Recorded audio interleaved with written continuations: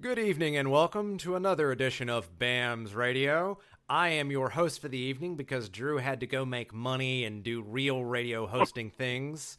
But I am Thomas Watts. Drew calls me the wizard behind the curtain. I will respond to the wizard. I also respond to beer and whiskey. But we've got another episode of BAMS Radio for you this evening. I'm joined by William Redfish Barger, 1992 champion. And if you don't know all of his other credentials, just listen to another episode because Fish's intro continues to grow as the years go by. So, Fish, how you doing tonight? I'm doing great, Thomas. How are you? Man, I'm great. Y'all let me out of the cage. I can talk about Alabama football. And speaking of, the thing that we love to talk about on this show and what feels like a large part of the orbit of this state, Alabama spring practice continues. And this past Saturday was Alabama's first scrimmage of the spring.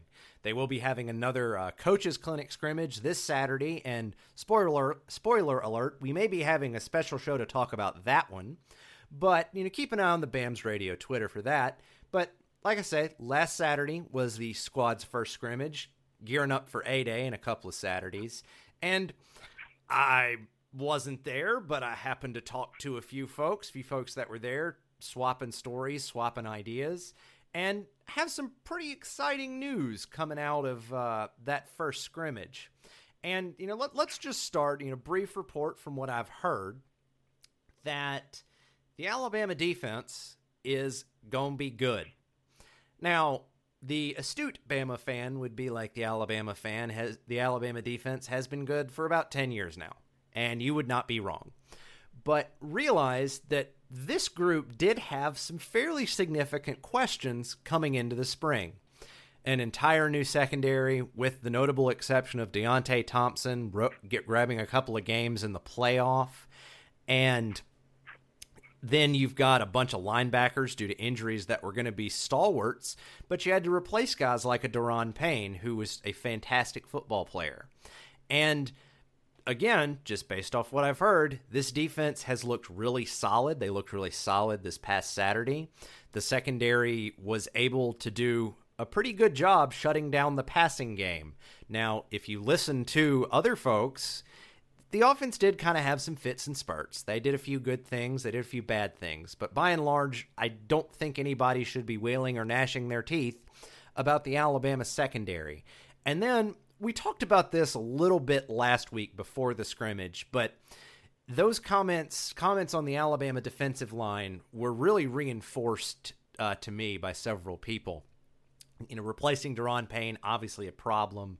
But the first line guys, your Raekwon Davises and your Isaiah Buggs and your Quinnen Williams, a guy we spotlighted on this show last week, he had a pretty good scrimmage from what I understand.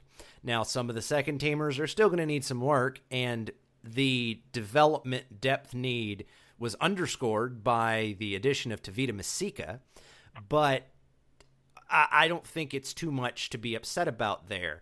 William, I know we'll talk about the offense because we can't avoid the quarterback situation. I think that's going to continue happening and continue to drive me insane. But, I'll just ask you, William, what have you heard about the Alabama defense? Who stood out based upon the people that you speak to about these sort of things? Again, I think it's probably the classic, spring practice report that you would look for, Thomas. I mean, if you had heard, if you weren't there or had somebody that was, and you had heard that, the Alabama offense had thrown up, ridiculous numbers, either in the passing game or the run game,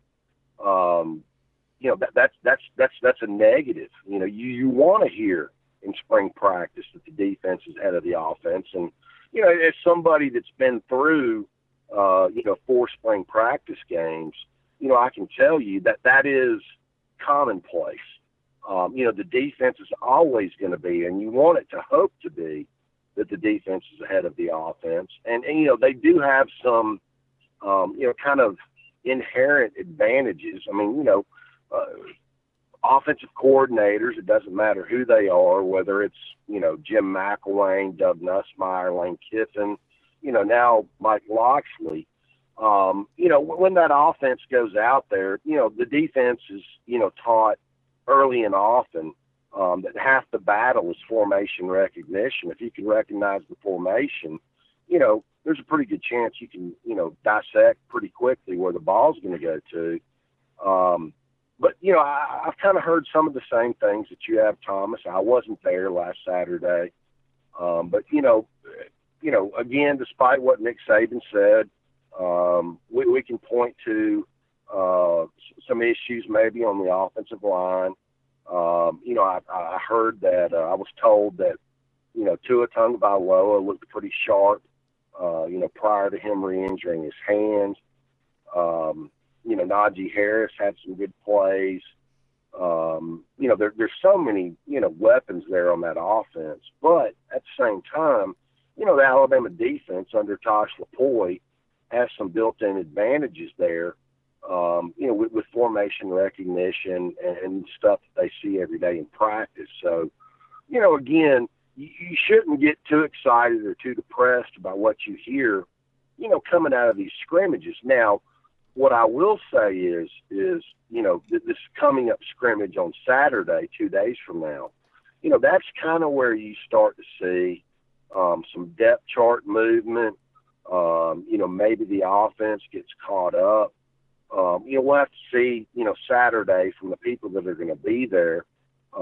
Is Tua Tagovailoa going to be available after re-injuring his hand last Saturday? I'll say this, Thomas, from what I was told, if you're a Jalen Hurts fan like me, and again, I can be a Jalen Hurts fan with the caveat that I think that Tua Tagovailoa is going to sometime win the starting quarterback job, whether it's next week or halfway through September. But, Jalen had a 45-yard touchdown pass, another big explosive 50-yard run. Mac Jones is kind of in the same situation, in my opinion, that Blake Barnett was in year two. Made some really good plays, but, he has to get his bad plays under control, not throw interceptions. And, sometimes that aren't his fault. I know on one play the receiver dropped the ball. But, like we were talking about, Thomas, before we came on the air, this is a very, very talented football team. And, when you walk out of one of those scrimmages, I've walked out of numerous ones over the last, Nick Saban era anyway, thinking, this is the best team in college football. Who's going to beat them? And, I think that's kind of where you and I are both at. Who is going to beat this team? You're absolutely right. And I know that one of the teams that we kind of kicked around in our pre-show was the Clemson Tigers, just because of how good their defensive line looks. But that remains to be seen. I know I'm a big mathematical model guy. Astonishingly, the PhD in computers likes math. And I know ESPN's FPI has Clemson ahead of Alabama for that reason. But we'll see how the math, converges as we get closer to the season. There is one point that I want to reinforce and explain to a lot of our listeners that maybe have never had a chance to attend one of these scrimmages. I've attended several throughout, let's call it the Nick Saban tenure as well. And in many cases, the way these things go is that the offense doesn't keep a quarterback. It's almost like A-Day on steroids, in that the offense rotates quarterbacks either every series or every other series, depending on what the offense is working on at that point in that point of play, Because of that, I would also take anything you hear from these scrimmages with a grain of salt, because you can't really fall into a rhythm as a quarterback when you're coordinating the offense for anywhere from 3 to 12 plays in a row, and then you chill for 20 to 25. So just a little bit of knowledge, some understanding for fans that may not have ever had the pleasure of attending a scrimmage, just understanding some of what you would see and offering some explanation regarding like how the mechanics of one of these things actually goes. Now, I do want to hit on, one quick thing, because I hammered the secondary a little bit, and I'm kind of using you as a fact check, William. One of the guys that a few of my folks raved about was Savion Smith, the JUCO transfer cornerback, to the point that the feeling was he's got a cornerback job pretty well sewn up already. What are you hearing about Savion and what he's done as a member of this rebuilt defensive backfield? Well, first of all, I want to talk about that, and then I'm going to get into the dynamics of how the spring and fall scrimmages work. They're all still the same than when I was a player. But as far as Savion Smith goes, Thomas, I mean, the coaching staff has been very excited about him. He participated in, bowl practice for them. Being a midterm JUCO enrollee, he was allowed to participate in bowl practice back in December. And they're very excited about him. I think that they feel like he is, probably the leader in the clubhouse for one of those boundary corner positions on the 2018 team. But going back to, the way you described the scrimmage, now, let me say this, how it was done when I was in school under Gene Stallings, and how it progressed with, Mike Dubose, Dennis Franchione, Mike Price, Mike Shula, Nick Saban. It's all done the same way. But it's really, for people that don't get to see it, let me explain to them how it goes. It's, ones versus twos, first offense versus second defense, second offense versus first defense for the first part of the scrimmage. Then it's, they do special teams, but it's not live. They kick the ball. And then it's, second offense versus first defense. And then, they put the scrubs out there. It's threes versus threes. Then the ball's kicked. They do that. Then, where I think the biggest value of the scrimmage is once that, alternating is over with, with ones versus twos, two versus ones, threes versus threes, then they go, first team versus best, what I call best on best. Best on best, short yardage and goal line, best on best, plus what I call plus territory. Then it's, best on best. They do play a lot of plays best on best. And, that's where jobs are won and lost. The practices that people get to go to, during the week, and they say this and that and the other. That's not where a job is won and lost. A job is won and lost on those scrimmages that are out there in Bryant-Denny Stadium. It's no different than, I hate to even say this, Thomas, 30 years ago when I was down there. But that's where jobs are won and lost. And you can't get too excited or too depressed about what you read every day from the media as far as the depth chart is concerned. You have to kind of wait and let these scrimmages play out because, Nick Saban is a great coach, and he's not going to put somebody out there against Louisville here, later on in September that doesn't earn his spot.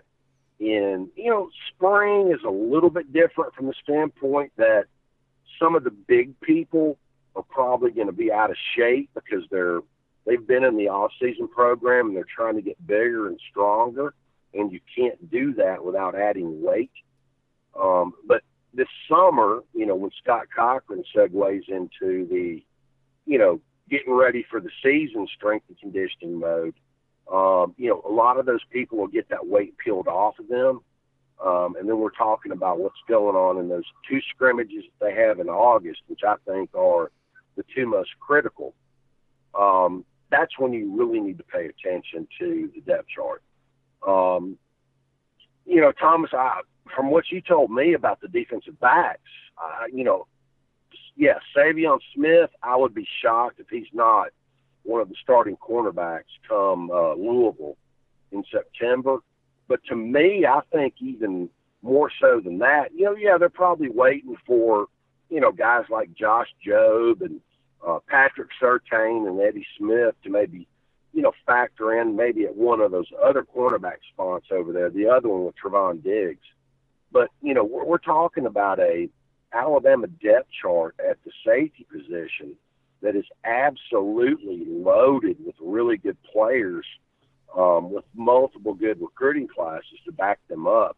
I think, if you're really worried about the defensive backs, just be patient and wait for, what Nick Saban and Tosh LaPoy has for you. And I think probably by the end of September, two guys back there in the middle of that Alabama defense, Deontay Thompson and Xavier McKinney, are going to be household names for Alabama fans. I had heard similar, William. Obviously, Deontay Thompson showed flashes in his two games, the two playoff games.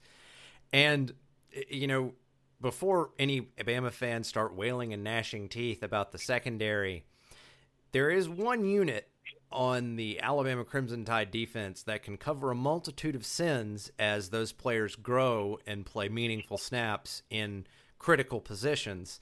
And that comes with the Alabama pass rush, defensive ends, tackles, and with a guy like Quinnen Williams, but also your pass rush linebackers, your jack linebackers.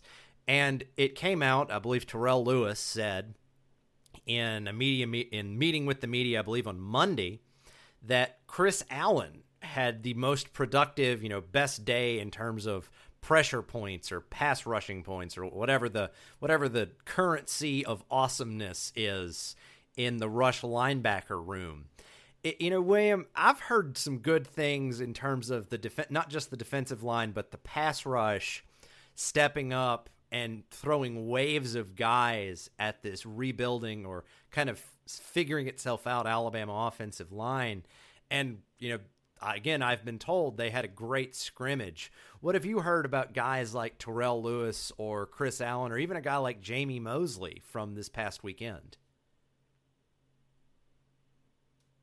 Well, Thomas, I'll tell you this, because I've, over the last 30 years, obviously, I've gotten a lot of questions, thrown my way about the 92 defense. And, it's probably one of the greatest of all-time defenses in college football. And, people have asked me over and over again, just how good was George Teague? Just how good was Antonio Langham? And, truth be told, those were, George Teague and Antonio Langham were great, defensive backs. But when you've only got 2.5 seconds to throw the football, because guys like John Copeland and Eric Curry and, God rest in peace, Jeremy Nunley are getting to the football, it's not that hard to play defensive back. And I relate this to what you asked me about the question. Same thing about what I think about this 2018 defense. There's a little bit, I think, of uncertainty there, Thomas. You're transitioning from, Kirby not being there anymore, Pruitt not being there anymore. Now it's Tosh LaPoy's defense. But they have done such a great job in the near term of recruiting guys that can be elite edge rushers. Talking about a guy like Christian Miller or a guy like Terrell Lewis, that are causing multiple problems for Alabama's offensive tackles. And the two guys that are starting right now are Jonah Williams and Alex Leatherwood, left tackle, right tackle. To me, I think the thing that stood out about that scrimmage last Saturday, Thomas, was if all that was said was that the Alabama offensive line was struggling with blocking Christian Miller and Terrell Lewis, that's kind of commonplace in spring practice because, guys have put on weight to get bigger and stronger. They have to do that. There's no way to get bigger and stronger at any athletic event unless you put on weight. But the thing that really struck out to me was, especially talking about Alex Leatherwood, and I think that's a topic unbeknownst to itself that really has kind of baffled me. I was not expecting Alex Leatherwood to struggle as early and often as he had this spring.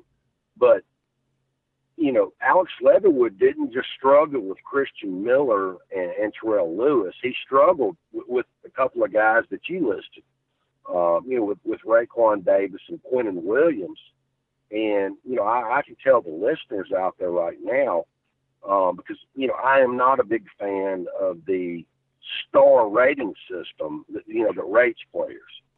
I think Nick Saban has his own system of rating players. And I'll tell you this, when Quentin Williams was coming out of high school 3 years ago, the only player that the Alabama coaching staff had rated higher than Quentin Williams as a 5-technique defensive lineman was Rashawn Gary, the number one player in the country that signed with Michigan. So that'll give you a little bit of insight into just how good and how much of an upside Quentin Williams has as a defensive lineman for Alabama. So if you're an offensive lineman at Alabama and you're getting beat by that guy, you really shouldn't take it home and get depressed about it. He's one of the best 5-technique defensive ends in the country. Well, and I'm going to pick your offensive lineman brain here, William, because a lot of what is going on, or what is the impression I've gotten, again, talking to a bunch of folks and, coming out of the scrimmage, but also throughout the spring, particularly with the injury to Matt Womack, he's scooting around watching people play right now, is there's been a lot of cross-training and plugging and playing along the offensive line to not only figure out the best 5, but also give offensive linemen a chance to look and get some repetitions at different positions. Aside from the fact that they are going against rush linebackers or defensive tackles or defensive ends that are at worst upper echelon college football players, how much in your mind comes down to the mix and match sort of, let's call it the churn along the offensive line? How much has that played into this in your mind, William?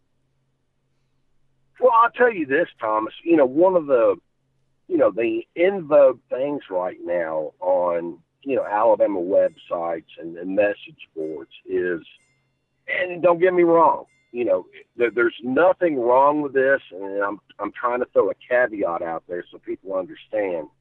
I am not dinging Alex Leatherwood at all. There is no shame in being a former 5-star recruit, and maybe it takes you 2 or 3 years into factoring in on the offensive line at a place like Alabama.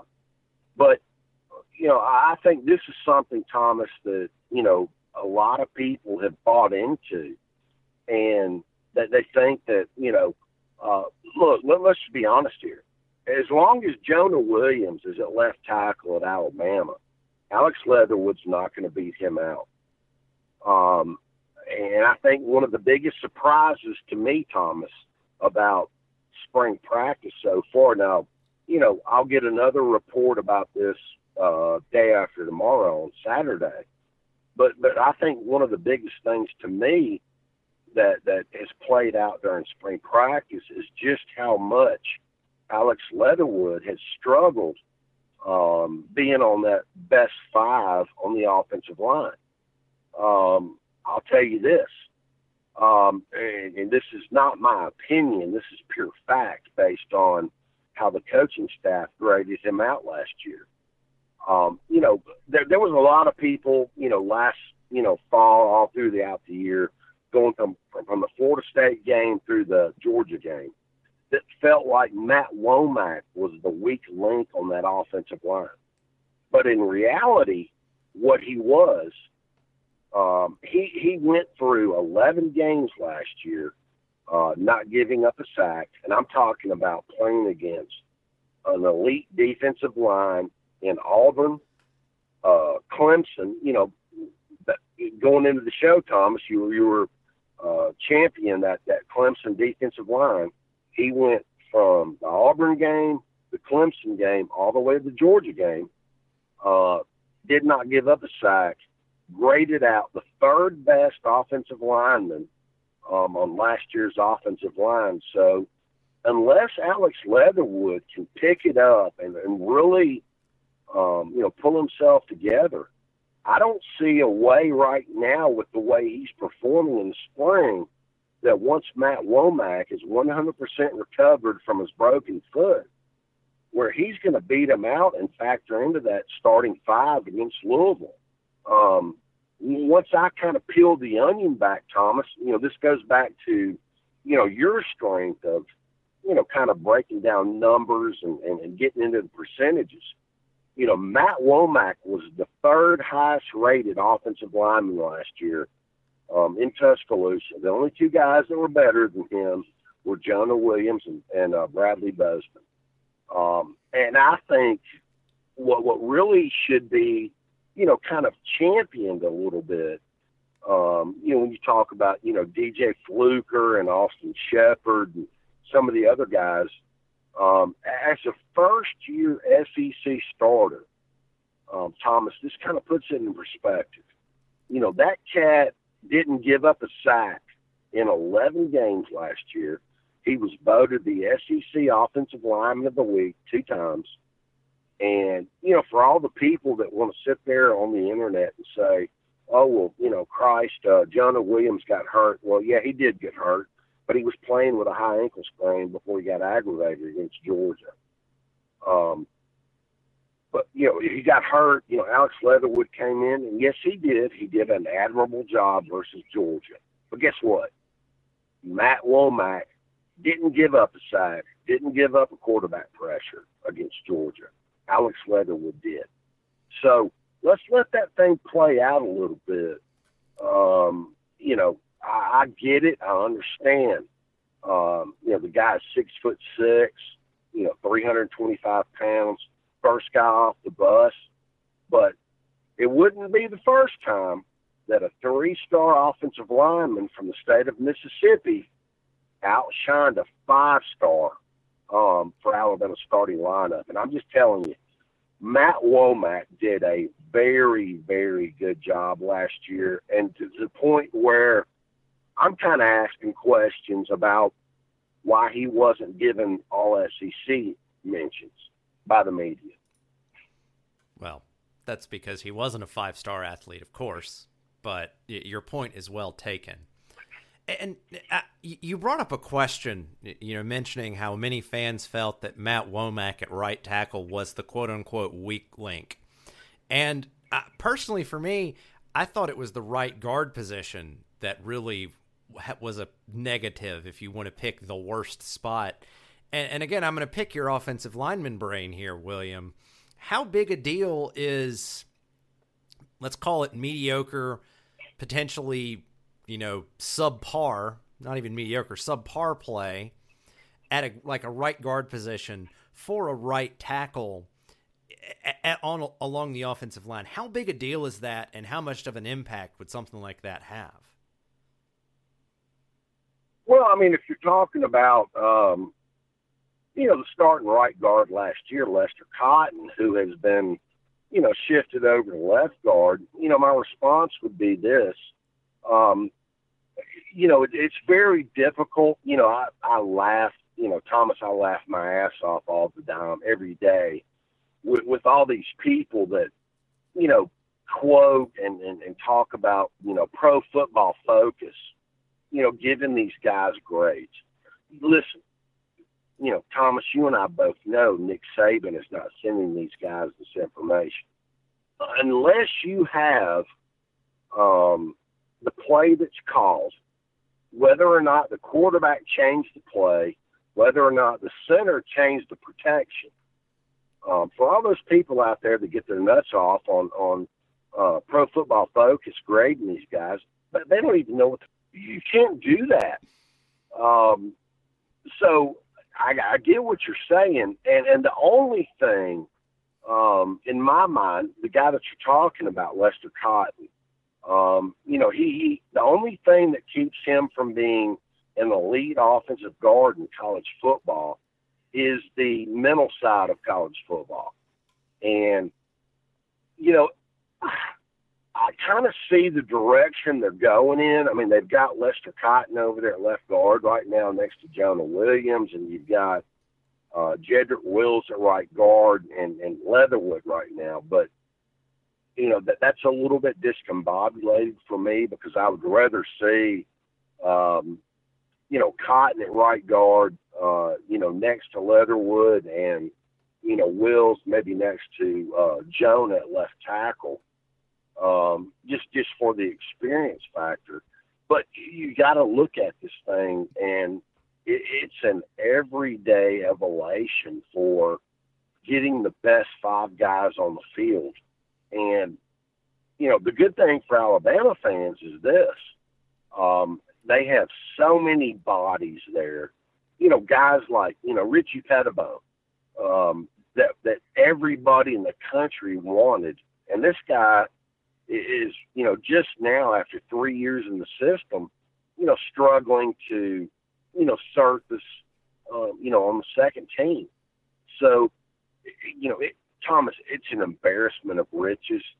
We're sitting here talking about all this stuff, but I do think in my mind, the biggest story so far about spring practice is the way that Alex Leatherwood has struggled at right tackle. Well, that'll certainly be one of the questions to lead off our Sunday show, to see what, I'm sure all three of us will have our ears to the ground to see what's said coming out of that second scrimmage. And we might have to lead the show off with that one, but it remains to be seen.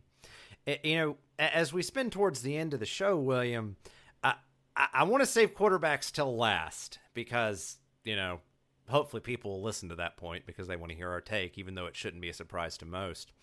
And I want to talk about some of the skill position players. You mentioned Najee Harris. I heard that Harris had a good scrimmage. But a guy that actually, I believe, had an AL.com article written about him, and I've used the phrase several times that Brian Robinson's going to force someone to play him because he's trying, he's running hard, doing all the stuff right that you need to do to get on the field for Nick Saban.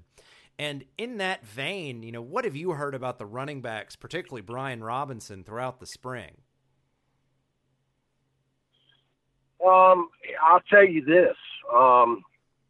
There's a couple of guys at that running back depth chart, that arguably were, 5-star rated players coming out of high school. Damian Harris was one.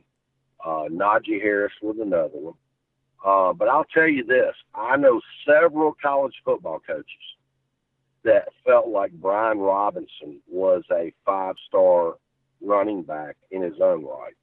And, look, we all know, now, Thomas, Damian Harris is going to be the starter. I think the competition behind him is healthy. You've got Najee Harris, Brian Robinson, Josh Jacobs. When Josh Jacobs is available and healthy, and I think that's a, kind of a separate conversation. He's kind of the Josh Jacobs, who's what I'm talking about, is kind of the Brody Coryell of the running backs. He's got a bad body. It seems to keep breaking down. He has to recover from one injury after another. And I think that, has been, kind of the theme for him in the 2 years he's been in Tuscaloosa. But I'll tell you this. I think that Damian Harris, Najee Harris, and Brian Robinson, with a healthy Josh Jacobs mixed in as a change of pace running back, I'll argue you till the death that is not the best running back depth chart in college football. Well, I would agree, just thinking about the running back groups that we're seeing coming back. I don't think there's anybody that has a top four. I'm sure there's some top fours that are close, but in terms of even just pure star power, that's up there with some of the best we've seen over the past few years.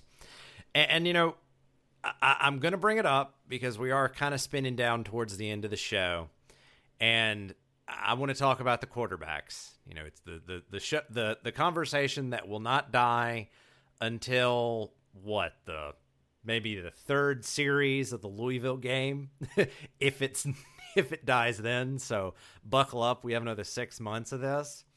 But, you know, talking to folks at the scrimmage that had a chance to attend and listen in and give their thoughts, Tua was on a pitch count, and that pitch count was actually cut back because he aggravated his thumb in a scrum for a football that kind of went cattywampus.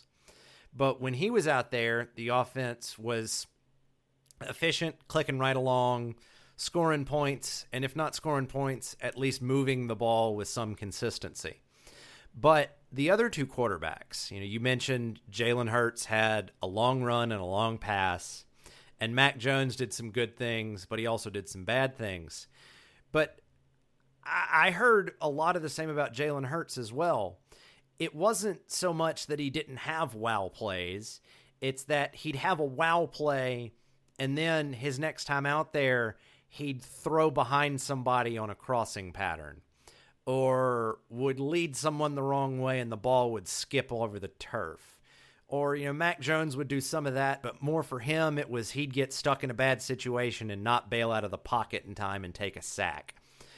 You know, is this now, I know it's only one scrimmage, but I'm going to pose the question in sort of a leading way, and you can yell at me if you want, Coach Nick Saban, Redfish Barger.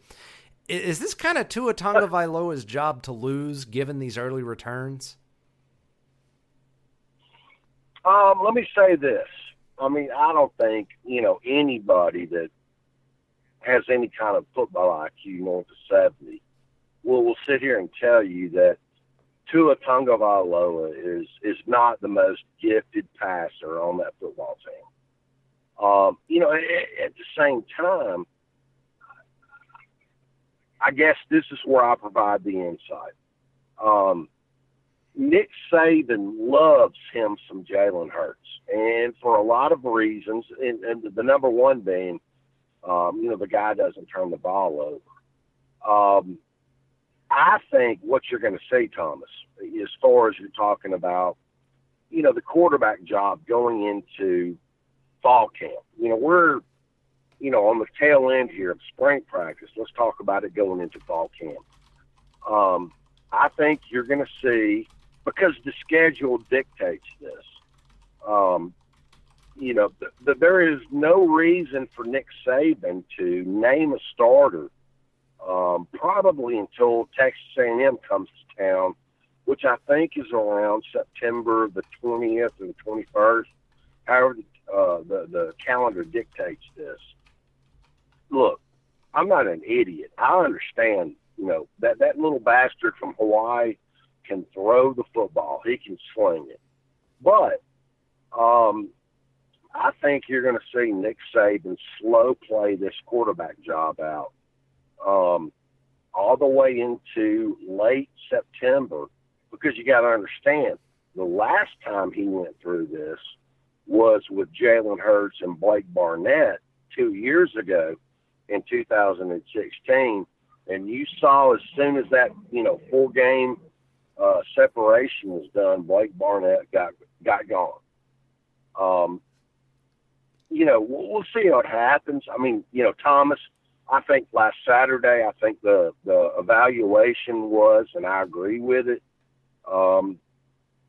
you know, Jalen was Jalen. You know, he had that 45-yard touchdown pass. He had that 50-yard run. You know, before Tua got hurt, he was slinging the ball over the place. And I think as Alabama fans, what really people should be more excited about more than anything is the development of Mac Jones. You know, I think this guy is, you know, A.J. McCarron with better athletic ability. And, you know, with Tua kind of being, limited and, and on the bench, we all know what Jalen Hurts is. But I think, the development of Mac Jones is a big, big story that's really not being talked about. I said this time last year when he was a true freshman that I thought he was the best 13 quarterback I'd ever seen, at least, since my involvement with Alabama football going all the way back to 1989. But, Thomas, this is the truth. Tua Tagovailoa is the best passer.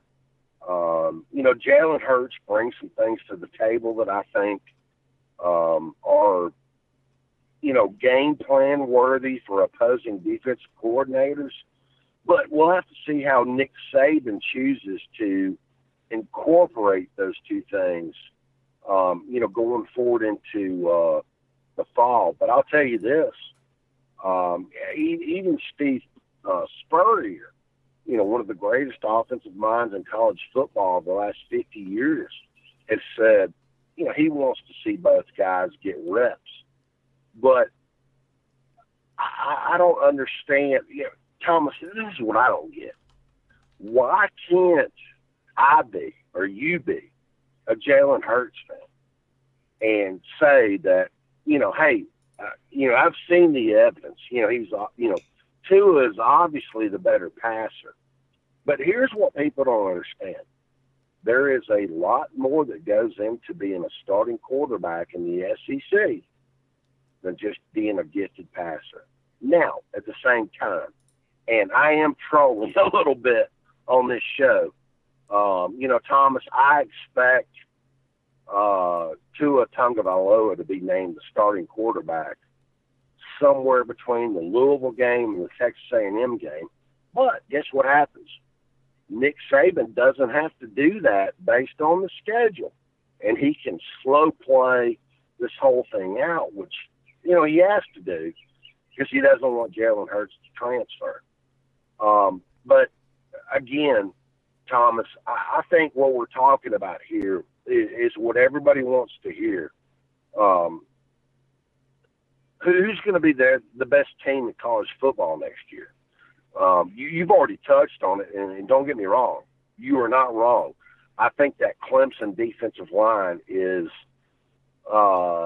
once in a generational talent. I think it's probably right there around where Ryan Anderson, Jonathan Allen, that team was 2 years ago at Alabama.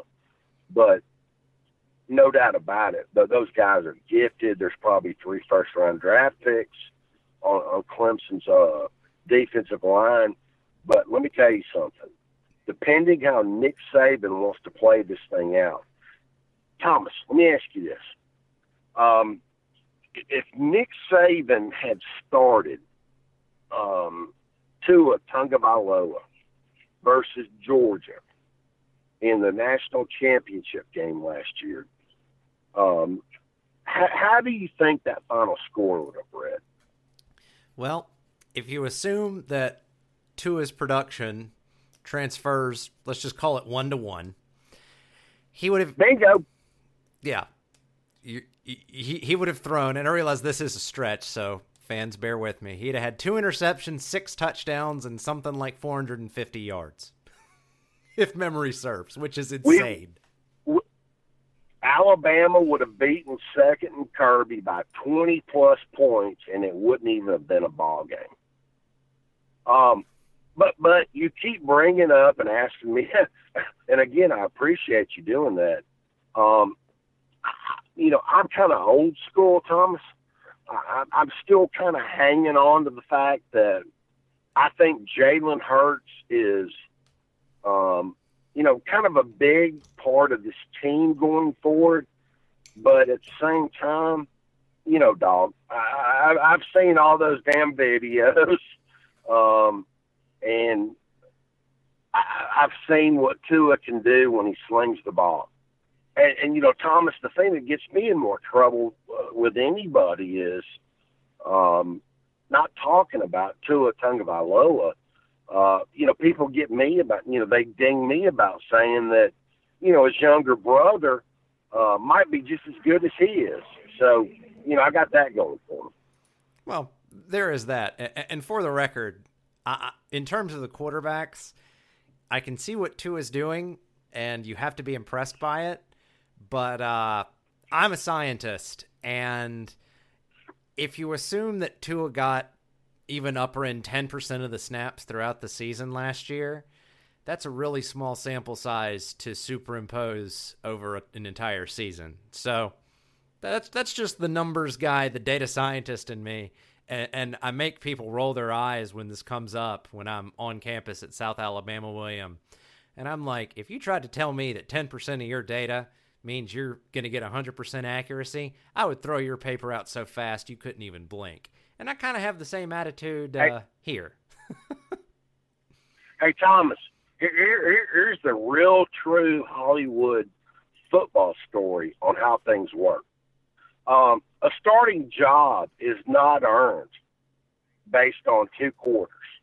And I think that's where a lot of Alabama fans have struggled. Tua Tagovailoa did not win the Alabama starting quarterback job based on the second half that he had, which was so epic and all that other stuff. You don't earn a starting job based on 2 quarters of football.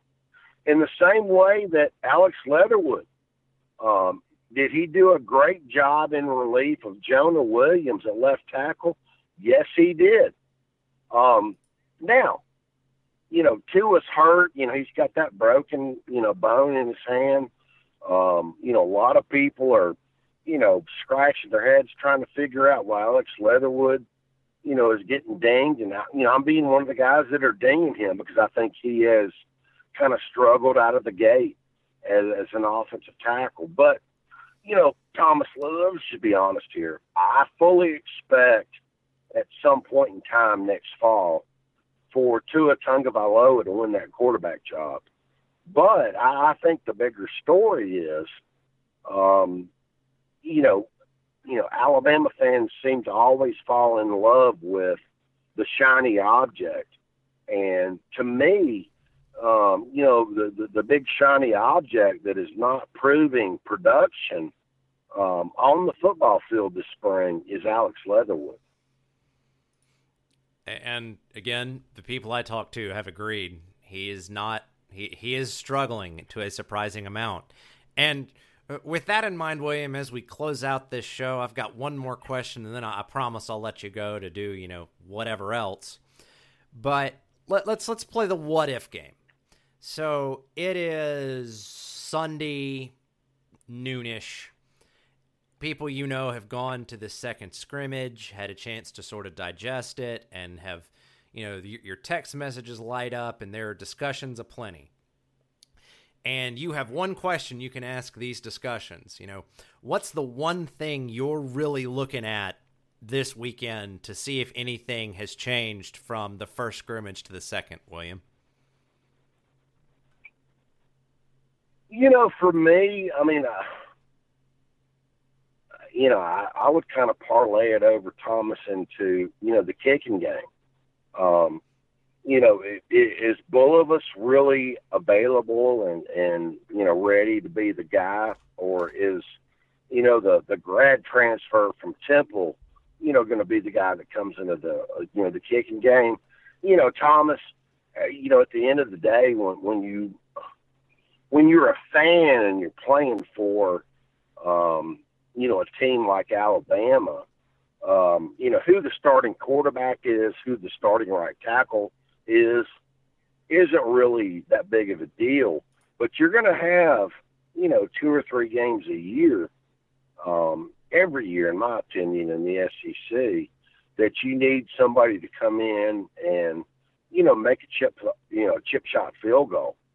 To me, I think the outline question is, do you have confidence in Joseph Bulovas, or is this, kid from Temple going to have to come in and be the kicker?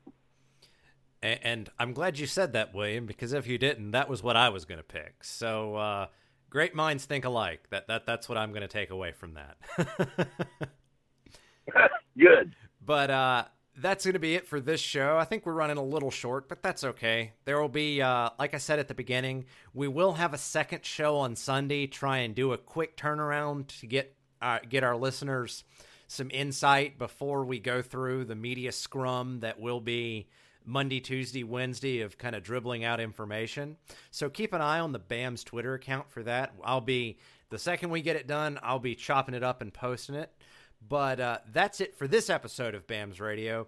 Big thank you to William Redfish Barger. William, thanks for coming on with me tonight and talking a little ball. I always appreciate it.